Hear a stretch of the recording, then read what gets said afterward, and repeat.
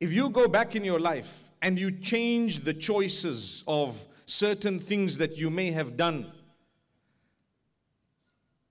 how would your life have been today? Allah knows it already. So that's the reason why at times you want things so desperately, but Allah does not give them to you, because He knows that this is not good for your future. Just ask Allah, oh Allah, if it is good for me, give it to me. If it is not good for me, do not give it to me. And if you don't get it, be convinced in your heart, no matter how much you loved it and wanted it and desperately cried for it, if it did not come in your direction, it was not good for you, move on. Life is too short.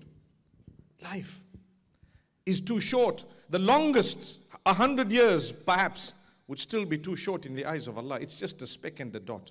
How many have lived 100 years? There were quite a few. There are some whom we might know right now who've lived 100 years or who are still living. It's actually just a droplet.